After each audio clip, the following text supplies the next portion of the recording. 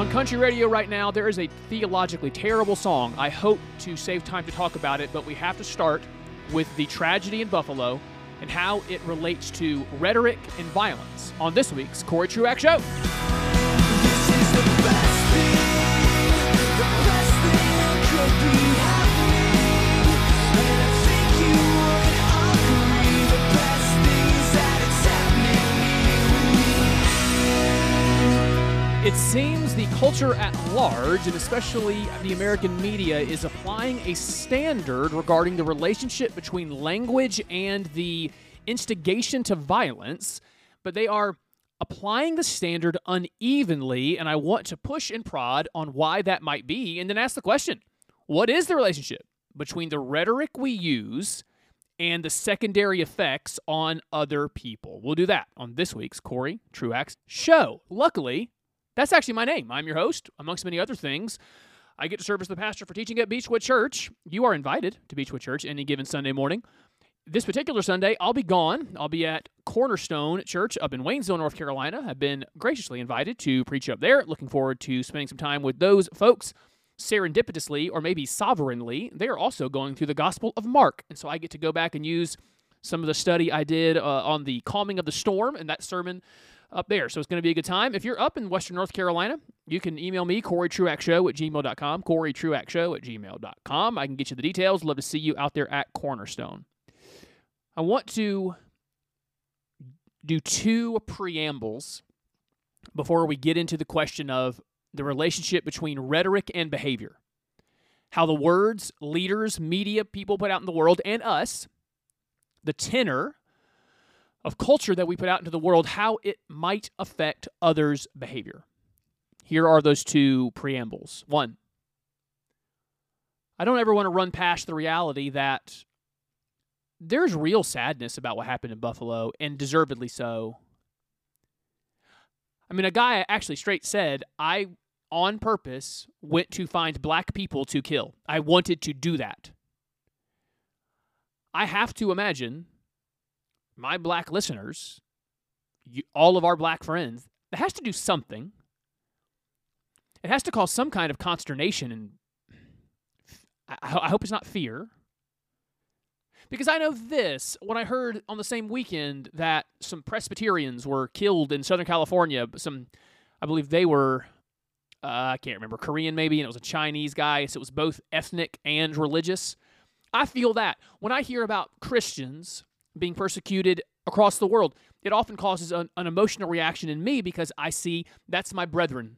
Those are my sisters, and they're suffering for something that I hold to, a belief that I have. And so it affects me in an emotional way when I see people target my people. And for those that feel a camaraderie regarding ethnicity, this has to be hard. And I don't want to run past that. I want to sit in it, recognize it, say it out loud, and then call us all to be people that are quick to listen, slow to speak, deeply prayerful for those that hurt. Let's start there. That's one preamble. Second preamble.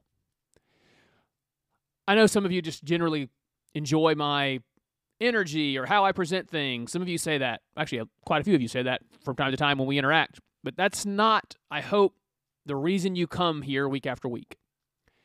I hope you come because I do my best. I fail often, but I do my best to root what I'm saying in my understanding of Scripture, my understanding of the Bible.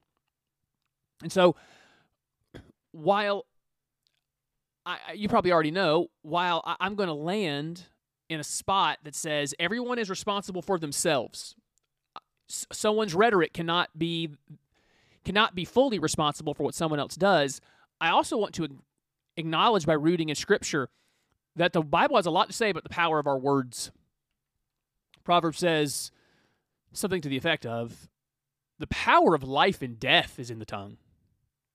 One of the main themes of Proverbs is the power of our words. How kind words are like sweet honey, and criticizing, biting words are bitter to the taste. There's real power in the things we say. James talks about the tongue like it's a rudder that can turn a giant ship. It's a little fire that can really burn a whole structure down. And Jesus even tells us there's accountability coming for your words. For every idle word, there is coming a time where you'll be judged for the things you said. Now, also rooting in Scripture, though, I don't find the place where I am responsible for how someone else responds to my words. There's a little bit of wiggle room here in that the Apostle Paul will talk about false teachers. I think this is in Romans, I can't get there, 10, 11, something like that. Talking about false teachers and says they're deceiving the hearts of the naive. So there's a category of manipulation where someone with a great deal of influence and power uses their words to on purpose manipulate people into believing or doing the wrong thing. And there's accountability for that person. They're accountable for how their words cause someone else to behave because their intent was to manipulate them into action. But beyond that, you can challenge me on this. I can't find biblically where my language and the things I say, where I will be held accountable for how someone heard it and then went and did something with it. Unless I said to them, go hurt somebody. Go spread this rumor. Go embezzle, steal, cheat, something like that. And that's what we've been debating in the public space since the Buffalo shooting. How much is media responsible for this 18-year-old's actions? How much are TV personalities, should they be culpable for the ideology and the theories this guy ran into? How much responsibility is there? And I want to explore that. I just know this, whatever the relationship is between rhetoric and the behavior of other people, whatever standard that is, it needs to be consistent. And what I have found is the standard being held by the dominant culture, which is primarily secular, progressive, and left of center. So non-Christian, progressive, meaning, left and center and progressive are not synonymous, but they're related. That's our dominant milieu in the culture. I am finding they don't apply their standard consistently. I know in part there's just a partisan desire to link this killer to particular ideas or personalities. There's just a desire to say conservatism or anything to the right of center, it must be evil because folks on the secular progressive left know you guys are the bad guys.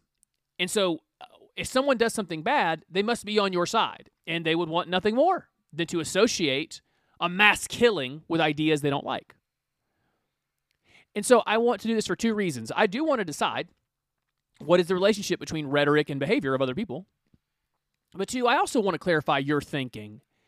If you struggle with that or someone around you struggling with that, I want you to be prepared. I'm about to give you a lot of argumentation. And in this context, I don't want to say ammunition. I want to give you a lot of stock, a lot of supply of information and argumentation to demonstrate violence is not, the violence there in Buffalo is not related to rightism, to right of centerism, or no one's really alleging Christianity that's associated with Christianity, unless you're going to call these other things I'm about to explain to you, unless you're going to call these things the problem of the left, you can't call this one a problem of the right. So let's do those together. Do you remember the name James Hodgkinson? I bet you don't, and it's not because you're uninformed or misinformed. It's because we let that go by pretty quickly. A 67-year-old man named James Hodgkinson in 2017 went to a baseball field right outside Washington, D.C., where after writing a manifesto where he talked about how much he loved Rachel Maddow's show and how he was a Bernie Sanders supporter and he was hearing from Bernie Sanders and those types of people that Republicans wanted to take health care from people, and so Republicans were killing people. A witness to what he did next testifies that James Hodgkinson said to this random person, the people practicing baseball on that field, are they Republicans? And when he found out they were, he opened fire on them. Shot Congressman Steve Scalise in the hip, and if it were not for his own ineptitude with a firearm, could have killed 1/5 of an entire Congress. Or sorry, that's 1/10. 1/10 of an entire Congress. He was obsessed with Maddow and MSNBC and about the GOP being the next coming of the KKK. Are we to blame Maddow? Are we to blame the media that he consumed for his crime? There's an entire category here related to race, unfortunately. I wonder if you remember the name of Micah Xavier Johnson. You probably don't. Because, again, it doesn't fit a narrative, and so it didn't stay in the media long. In the summer of 2016, after a lot of heated rhetoric about how cops treat unarmed black men, there was a rally there in Dallas. I believe it was a Black Lives Matter rally, and cops were there to keep the peace. And Micah Xavier Johnson, with his military background, used his sniper skills to kill five officers. And when we look at his online background and we look at the things that he tweeted and he said and what he consumed, he just found, well, I'm being told these men hunt me.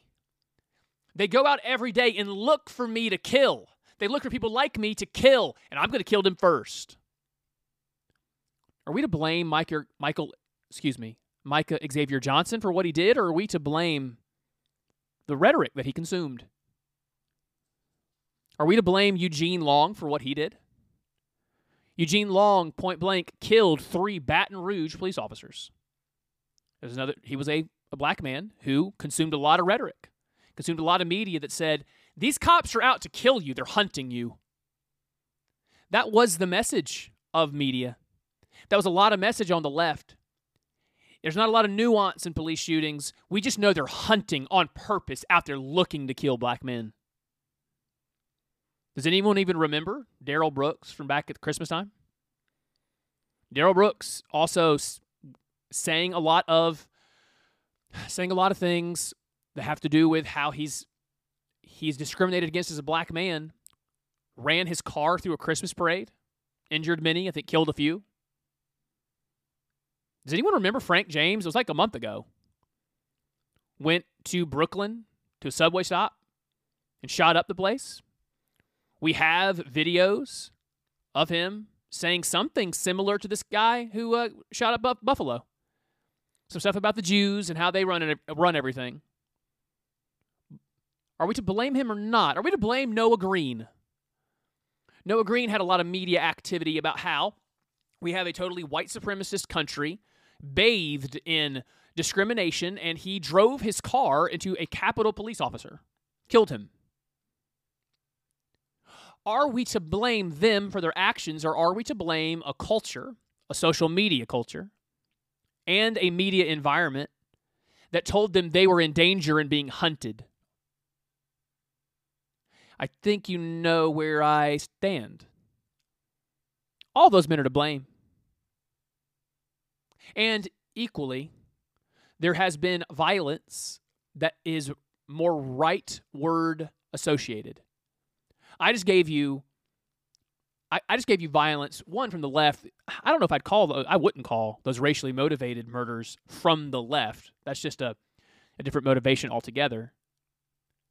But every one of those, I would be consistent, and I would say they consumed a lot of media that poisoned their minds and drove them to violence. But they're responsible ultimately for what they did with the media they consumed. I want to apply that. I have to take a break, but when we come back, I want to apply that to this current spate of violence that we've seen, and then give us some cautions for how we might prevent these things in the future. We'll do that when you come back for the rest of the Corey Truax Show on his Radio Talk and wherever you find podcasts.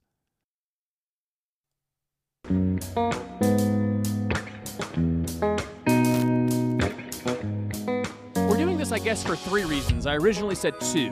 1, to explore the relationship between rhetoric and violence, to equip you for these conversations, and then also I think I'm also trying to dispel a myth.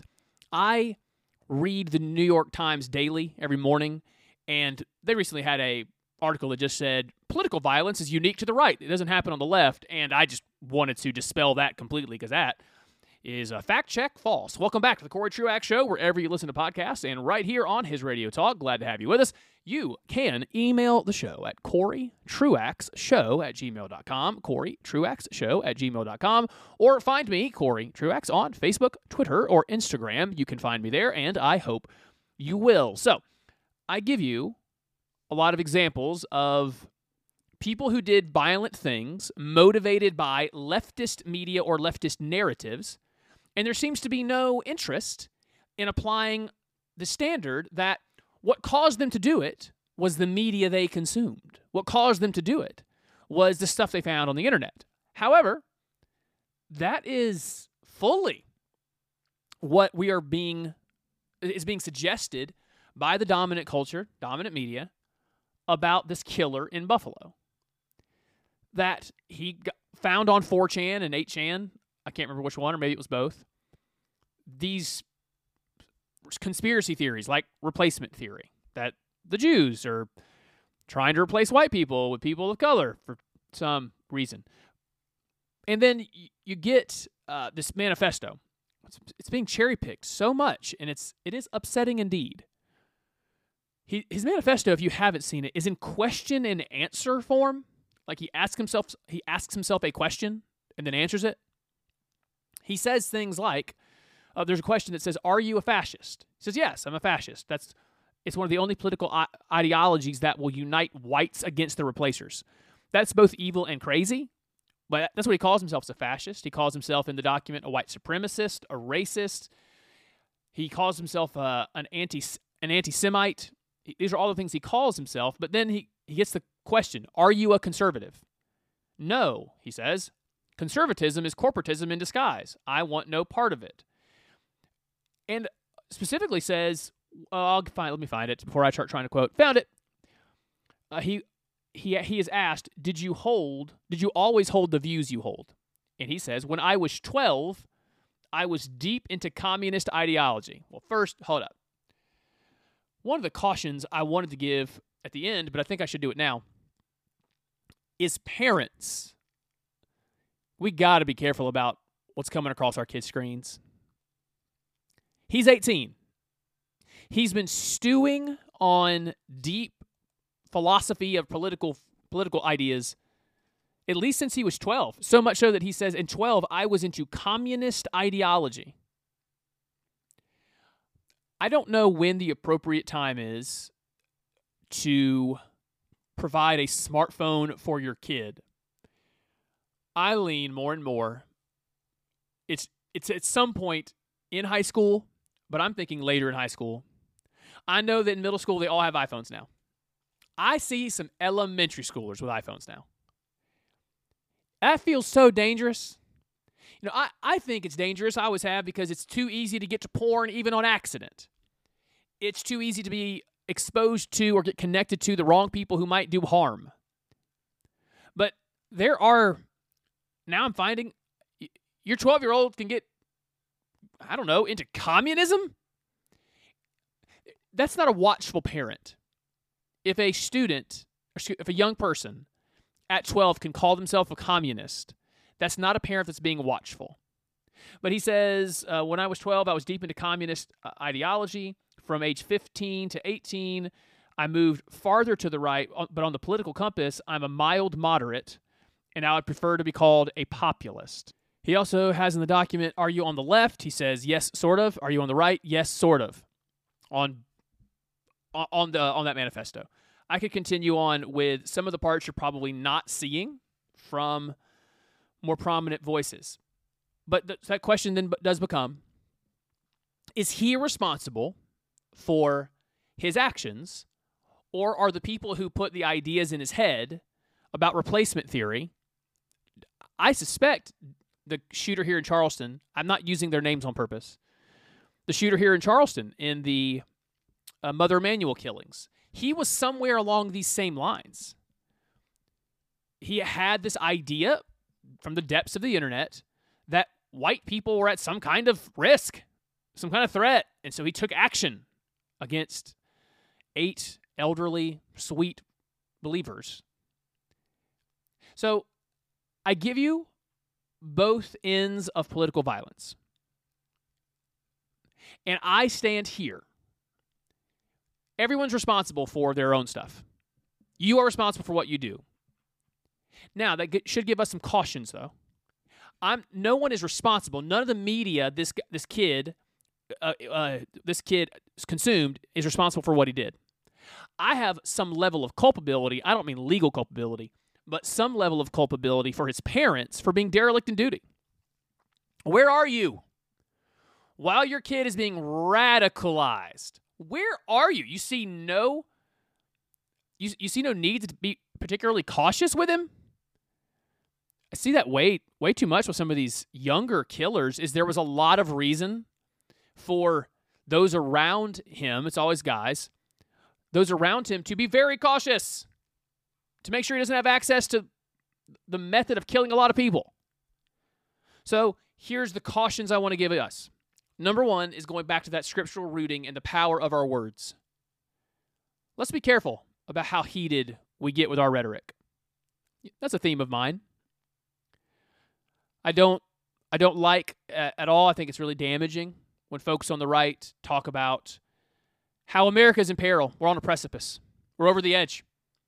And if one more left-winger wins an election, we're over the edge. We're dead. And equally, heck, this has been, the left's been doing this for a long time. They got a commercial of Representative Paul Ryan going up on top of a hill and pushing an old person out of a wheelchair. If Paul Ryan wins, all the old people are going to die. He's going to push them over hills down or out of wheelchairs down hills. When the cultural world, political world, civics become our church, become God, things get very heated. And the language we use about consequences to political wins or losses becomes overwrought. So for your own kids, in your own workplaces, if it comes up, I hope it doesn't. I wish workplaces could be apolitical places. If ever you're having those discussions on the internet, just know this.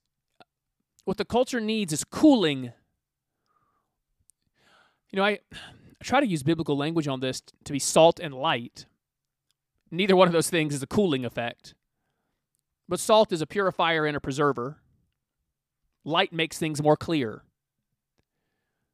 Let us be the people, then, in how we talk about the consequences of political and cultural things, that we preserve calm, that we preserve a clear mindset, that we're shedding light on the situation. I am going to use myself as an example of this because I can't think of any others.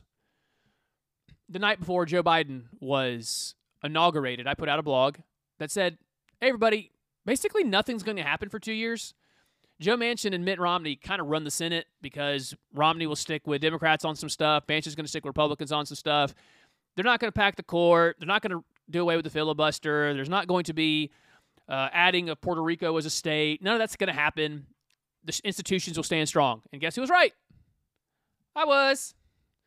And what was I doing? Hey, let me shed some light. Folks that are like me, you're being told by a lot of voices, be terrified. You are under threat. And I'm coming to say, hold on. There's a lot of protection here. You're okay. Nothing good's going to happen. There's not going to be good things progressed, but you're not in danger. It's okay.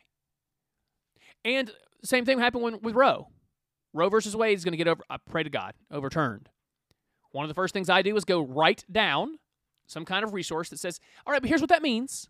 Everybody, on the left, you guys are freaking out for no good reason. You don't even, the thing we actually want, which is to see abortion gone forever, that's not even going to happen. It's just going to go back to the states. The 1/3 of the country is going to live in states that have unfettered access. Another 1/3 of the country is going to live in states adjacent to those states.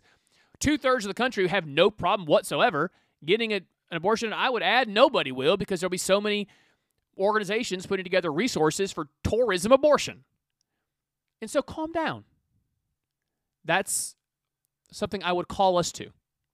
Preserve calm, shed light, so as to not heat up the civic domain. So people are responsible for themselves. We should be careful about the language we use. 3, I'm going back to parents because I did actually have it as my third point, and I unfortunately jumped the gun. Same thing. Think deeply about when your kid gets an iPhone, and I don't know if I should. Yeah, I'm going to say it. I think I would not allow internet browsing for my kid without filters and also one of those accountability softwares that either on your phone or on your computer, emails get sent to me with their web history. I used to have that. I just stopped paying for it. There's a couple people in my life that just got sent my web history every week, I think it was. So that it was an accountability thing, that I'm not ashamed of the things I'm looking at on the internet. Let's go have some accountability for what we're doing there. You parent your own kids. It's not my job, and I would never impose. Think deeply, though, about what your kids get exposed to, because this guy's just 18. He's been simmering in this world for years, and maybe no one even knew. So they're responsible, we are not, but we should be careful about our language, and parents, be particularly cautious about when your children get access to smartphones and the internet and how they do that. And then one last thought. We know this is true. We are in the midst of a horrific mental health crisis. I've talked about it a lot. I think it's primarily a spiritual health crisis because we are a deeply unspiritual people that have left all the fundamentals of the faith.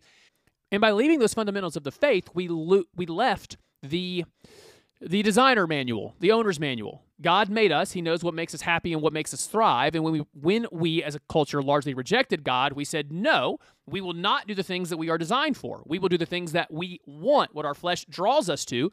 And so by no surprise, we're more depressed, higher anxiety than we've ever been. So you take that mental health crisis where we're in despair, we are sad, we're despair, sad, anxious, lonely, all of those. And then into that world of a bunch of people struggling with these things, we introduce insane rhetoric. We introduce rhetoric that says, this side over here, they're trying to kill you. They want you dead. We introduce rhetoric that says, if this side gets power, you will never be free. They will put you in bondage of some sort. When you introduce radical messaging, you put consequences of life and death or consequences of freedom and bondage into a world ripe with sickness, illness in the mind, you know what you're going to get more of? Violence. As people feel threatened, they're only going to get more violent. So, that's that final call from me. Let's be people that are bringing down the temperature by not using radical language, especially for the Christian. We are the people of hope. That's how we think. That's how we talk. And that's the influence we have in the world around us. If you have a response to that, CoreyTruaxShow@gmail.com, CoreyTruaxShow@gmail.com, or find me on Facebook, Twitter, or Instagram. My name is Corey Truax. It's easy to find me, and message me there if you disagree or just want to add to it. When we return, I actually can't believe I'm going to do this, but I do now have a thought about the Johnny Depp and Amber Heard, I think her name is, trial, because of something else I saw on TikTok, I think it was. Well, I guess I saw it on Instagram Reels because, anyway, I'm an old guy and we don't TikTok, but everyone puts their TikToks over on Instagram. And anyway, all right.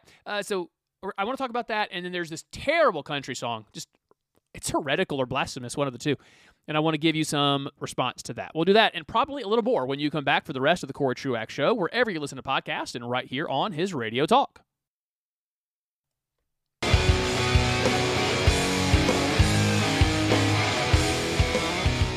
It has been years since I have exegeted the culture on the show. That's what I called it back then, because we're in year 7 of the show, coming up on year number 8. And in the past, I would go through songs like All About That Bass from Meghan Trainor?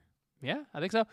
I went through songs like Take Me to Church and Holy, Holy, Holy, I think it was called, from, was that terrible country band, Florida Georgia Line?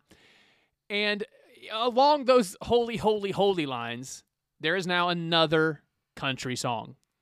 This was shared with me by my bride-to-be. She texted me a link and said, this is not okay. And I greatly appreciated her discernment that no, it is not okay. So here you go. And also, by the way, I looked it up. This thing won Male Artist Video of the Year at the Country Music Television Awards, CMT Awards. These are supposed to be, good old folks that would know better than this. The artist's name is Kane Brown. Some of you will think I am picking at nits or nitpicking, but I think theological rigor is important, and this kind of song needs to be rejected. Here are some lyrics. I don't know what the rules are about playing songs, by the way. That's why I'm not playing the song, because I think there are rules and I'm not allowed to play it. The lyrics are, your kisses have a higher power. Your body, baby, it's divine. Every time I see you smile, it's like I've seen the light. That's fine. Okay. Is a little spiritual language for the one you love. It's okay. Sleeping next to you is heaven, but you already know that. I want to glorify every part of you so bad. Imprecise use of glorify.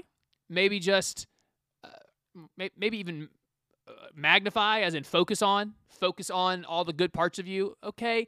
I think you can, thus far, while uncomfortable language, equating romantic love to worship. Some language is already there. It's a little uncomfortable, but we're not to the chorus yet. But here we go. And this is now the chorus. Don't get me wrong. I'm a God-fearing man. But if you were a religion, then dang. So he rhymed man with an expletive. He says, but if you were a religion, then dang, I don't know what I do. Yeah, I might have to worship you. Oh, man. So this is unbelievably unhealthy. We don't worship our partners. This is very literally a song of idolatry. It's one of the ones I talk about often. There's those 4 core idols that Tim Keller has taught. I can't remember who first came up with it. It wasn't him. That the 4 core idols that lead to all other sins are, oh no, Corey, come on. Is it control, power, comfort, and approval? Got him. Yes. Okay. So, one of the core idols being approval or comfort leads you to saying, the thing that makes me me is that I have this person's attention. And one of the things the human heart, human mind does is elevate the person we're with because it makes us feel better about us. I elevate this person in my mind to something that should even be worshipped, and then consider what that means about me. Something that deserves to be worshipped wants me. How awesome am I? It's a really unhealthy place to place our hope and our affections. Because consider this. Let's say this is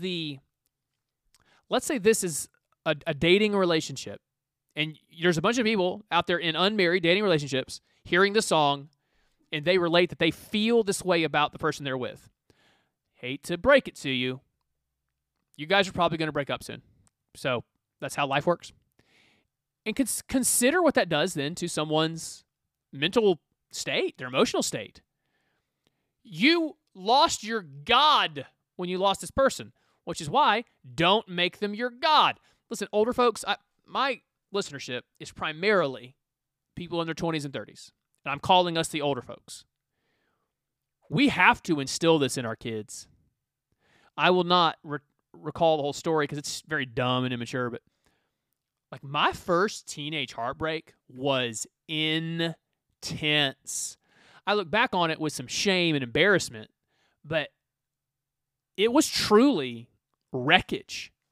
And in part, it was wreckage emotionally and mentally because of what this song portrays.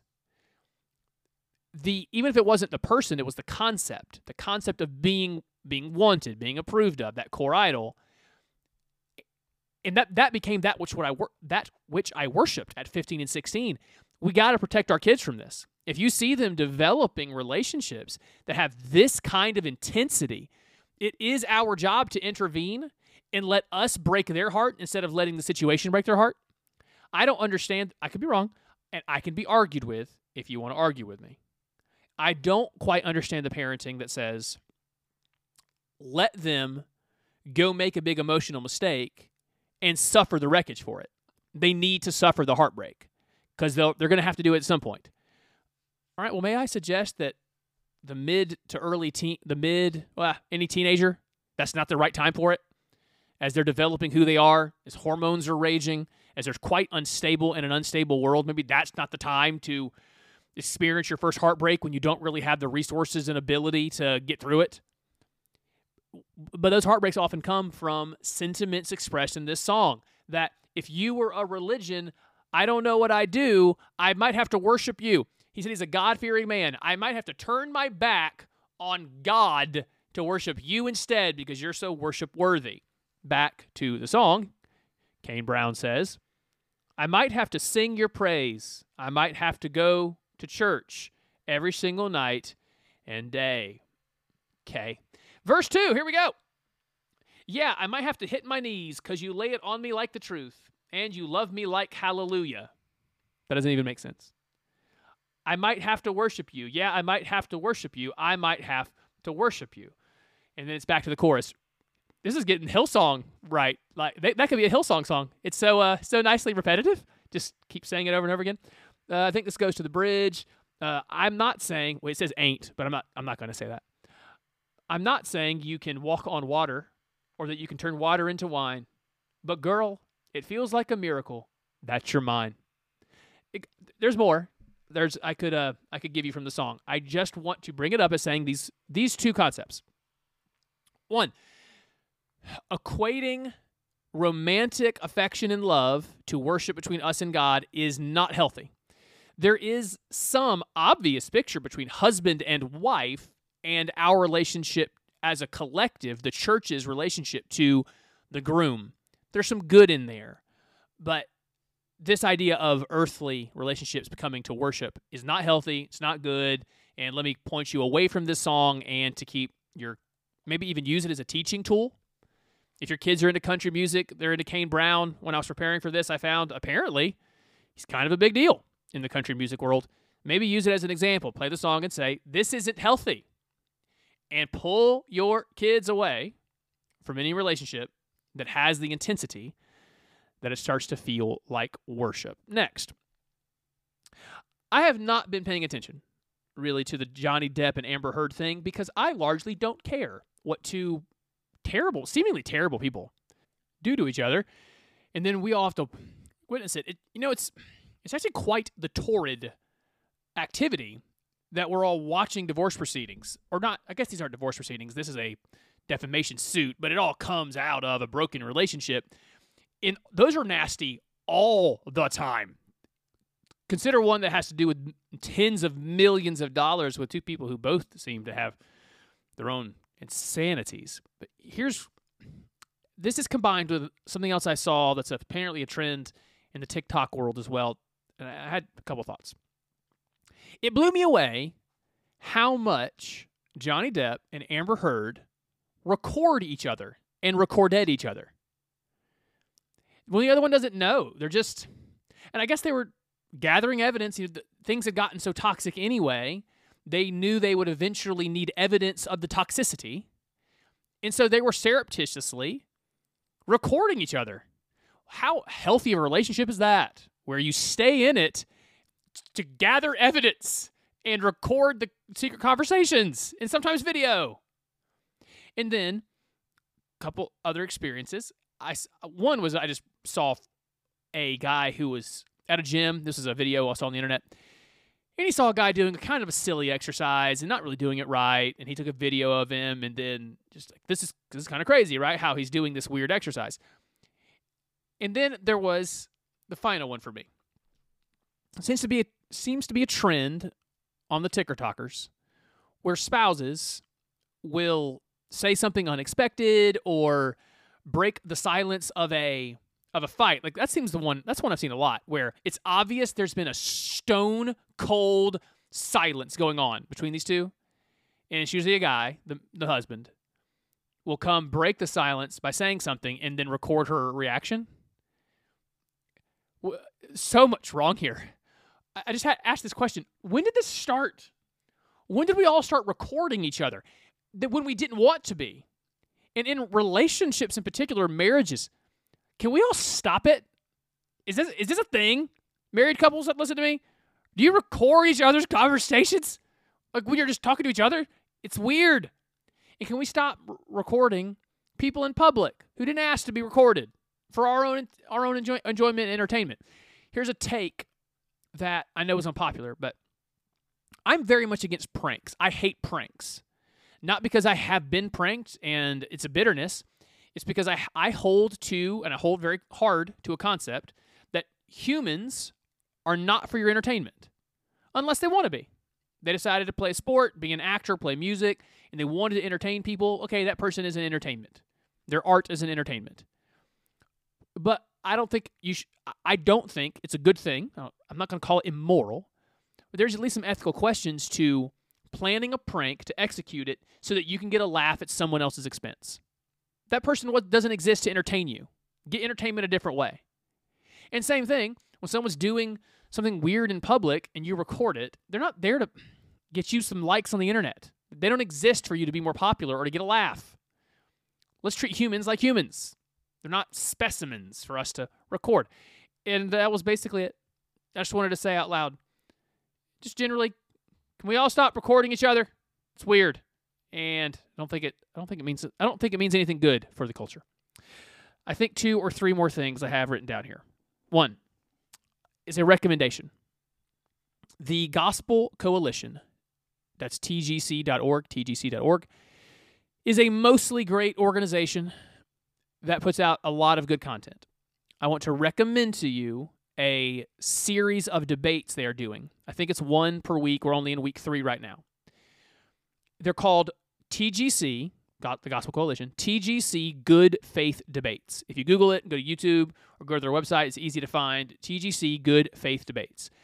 And they bring together 2 believers, 2 people who are firmly in the faith and affirm all the core doctrines, including going as clear as things like penal substitutionary atonement. Like, what's the method of salvation? What was Jesus doing on the cross? Like, we're not talking about just the virgin births and things like that. Like, these are real believers. And they have very good-natured debates. I've watched the first 2. The first one was about gun control with a British Christian. And this British Christian, definitely coming from let's go with a background in a culture where guns are not endemic, they're not normal in the culture. He doesn't quite get it over here, but it's almost healthier to have a debate about a topic outside of its local context. Guns, generally, just very different in the United States than everywhere else. And so it's good for Christians to be disembodied from their earthly citizenship to just look at it Christianly. And I think the guy, the pro-gun guy, the pro-gun rights guy, just a pastor out of Nebraska, he did an incredible job of it. Not making it, it's an American right, it's the Second Amendment, but biblically arguing that one of the ways you love your neighbor is being able to defend your neighbor if he's attacked. Arguing that one of the responsibilities of a mom and a dad is to have the capability of defending their children. You're a derelict husband if you can't defend your wife. You're a derelict mom and dad if you can't defend, at least at some level, your children. And making that argument biblically. Like, he went to the law. It was really, really good stuff. And I think he kind of wiped the floor with this guy. And, of course, I'm biased. But the British guy is largely arguing, well, the Christian's goal should be the most people alive. And if you just eliminate guns, if you'll give up your freedom, he's making a biblical argument there. Give up your freedom. What good is it anyway? Why are you valuing your human freedom so much? Give it up so as to save lives. Now, underneath that premise is a real question.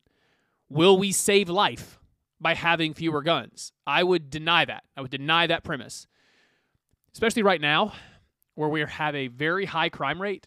One of the great deterrents in the American context, especially in high gun areas, you just never know.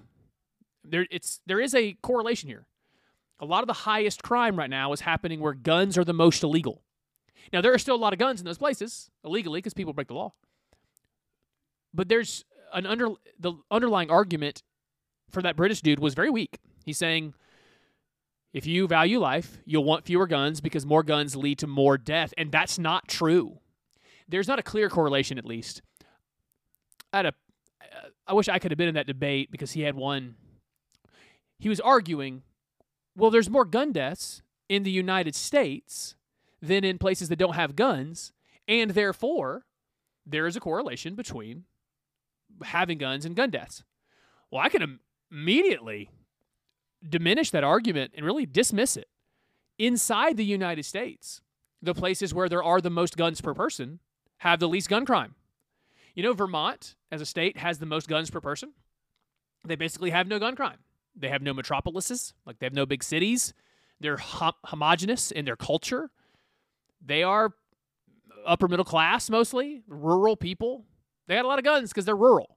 Now, yeah, they're a very liberal place, but they actually have a lot of guns in Vermont per person.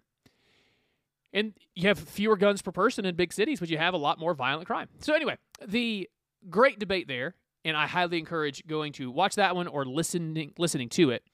And then the next one they did was about wokeness. The hard part of it was getting a definition. What are you going to do for your definition of wokeness? And once again, it was an American Christian arguing against the use of wokeness in the church, and a British person arguing for using it to understand the marginalized.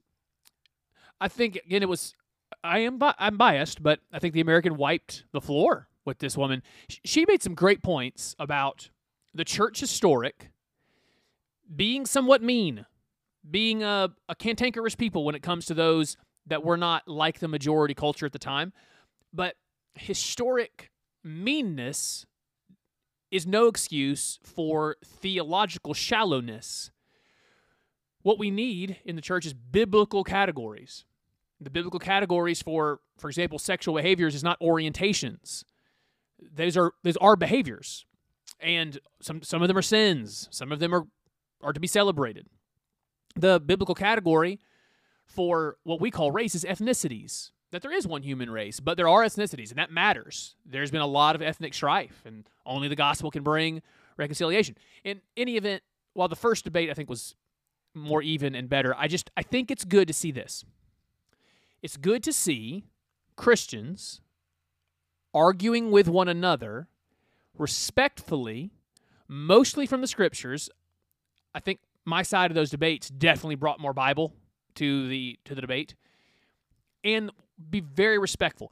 That's the rarity in our media ecosystem, is to see people disagree with one another and be kind to each other while they do it.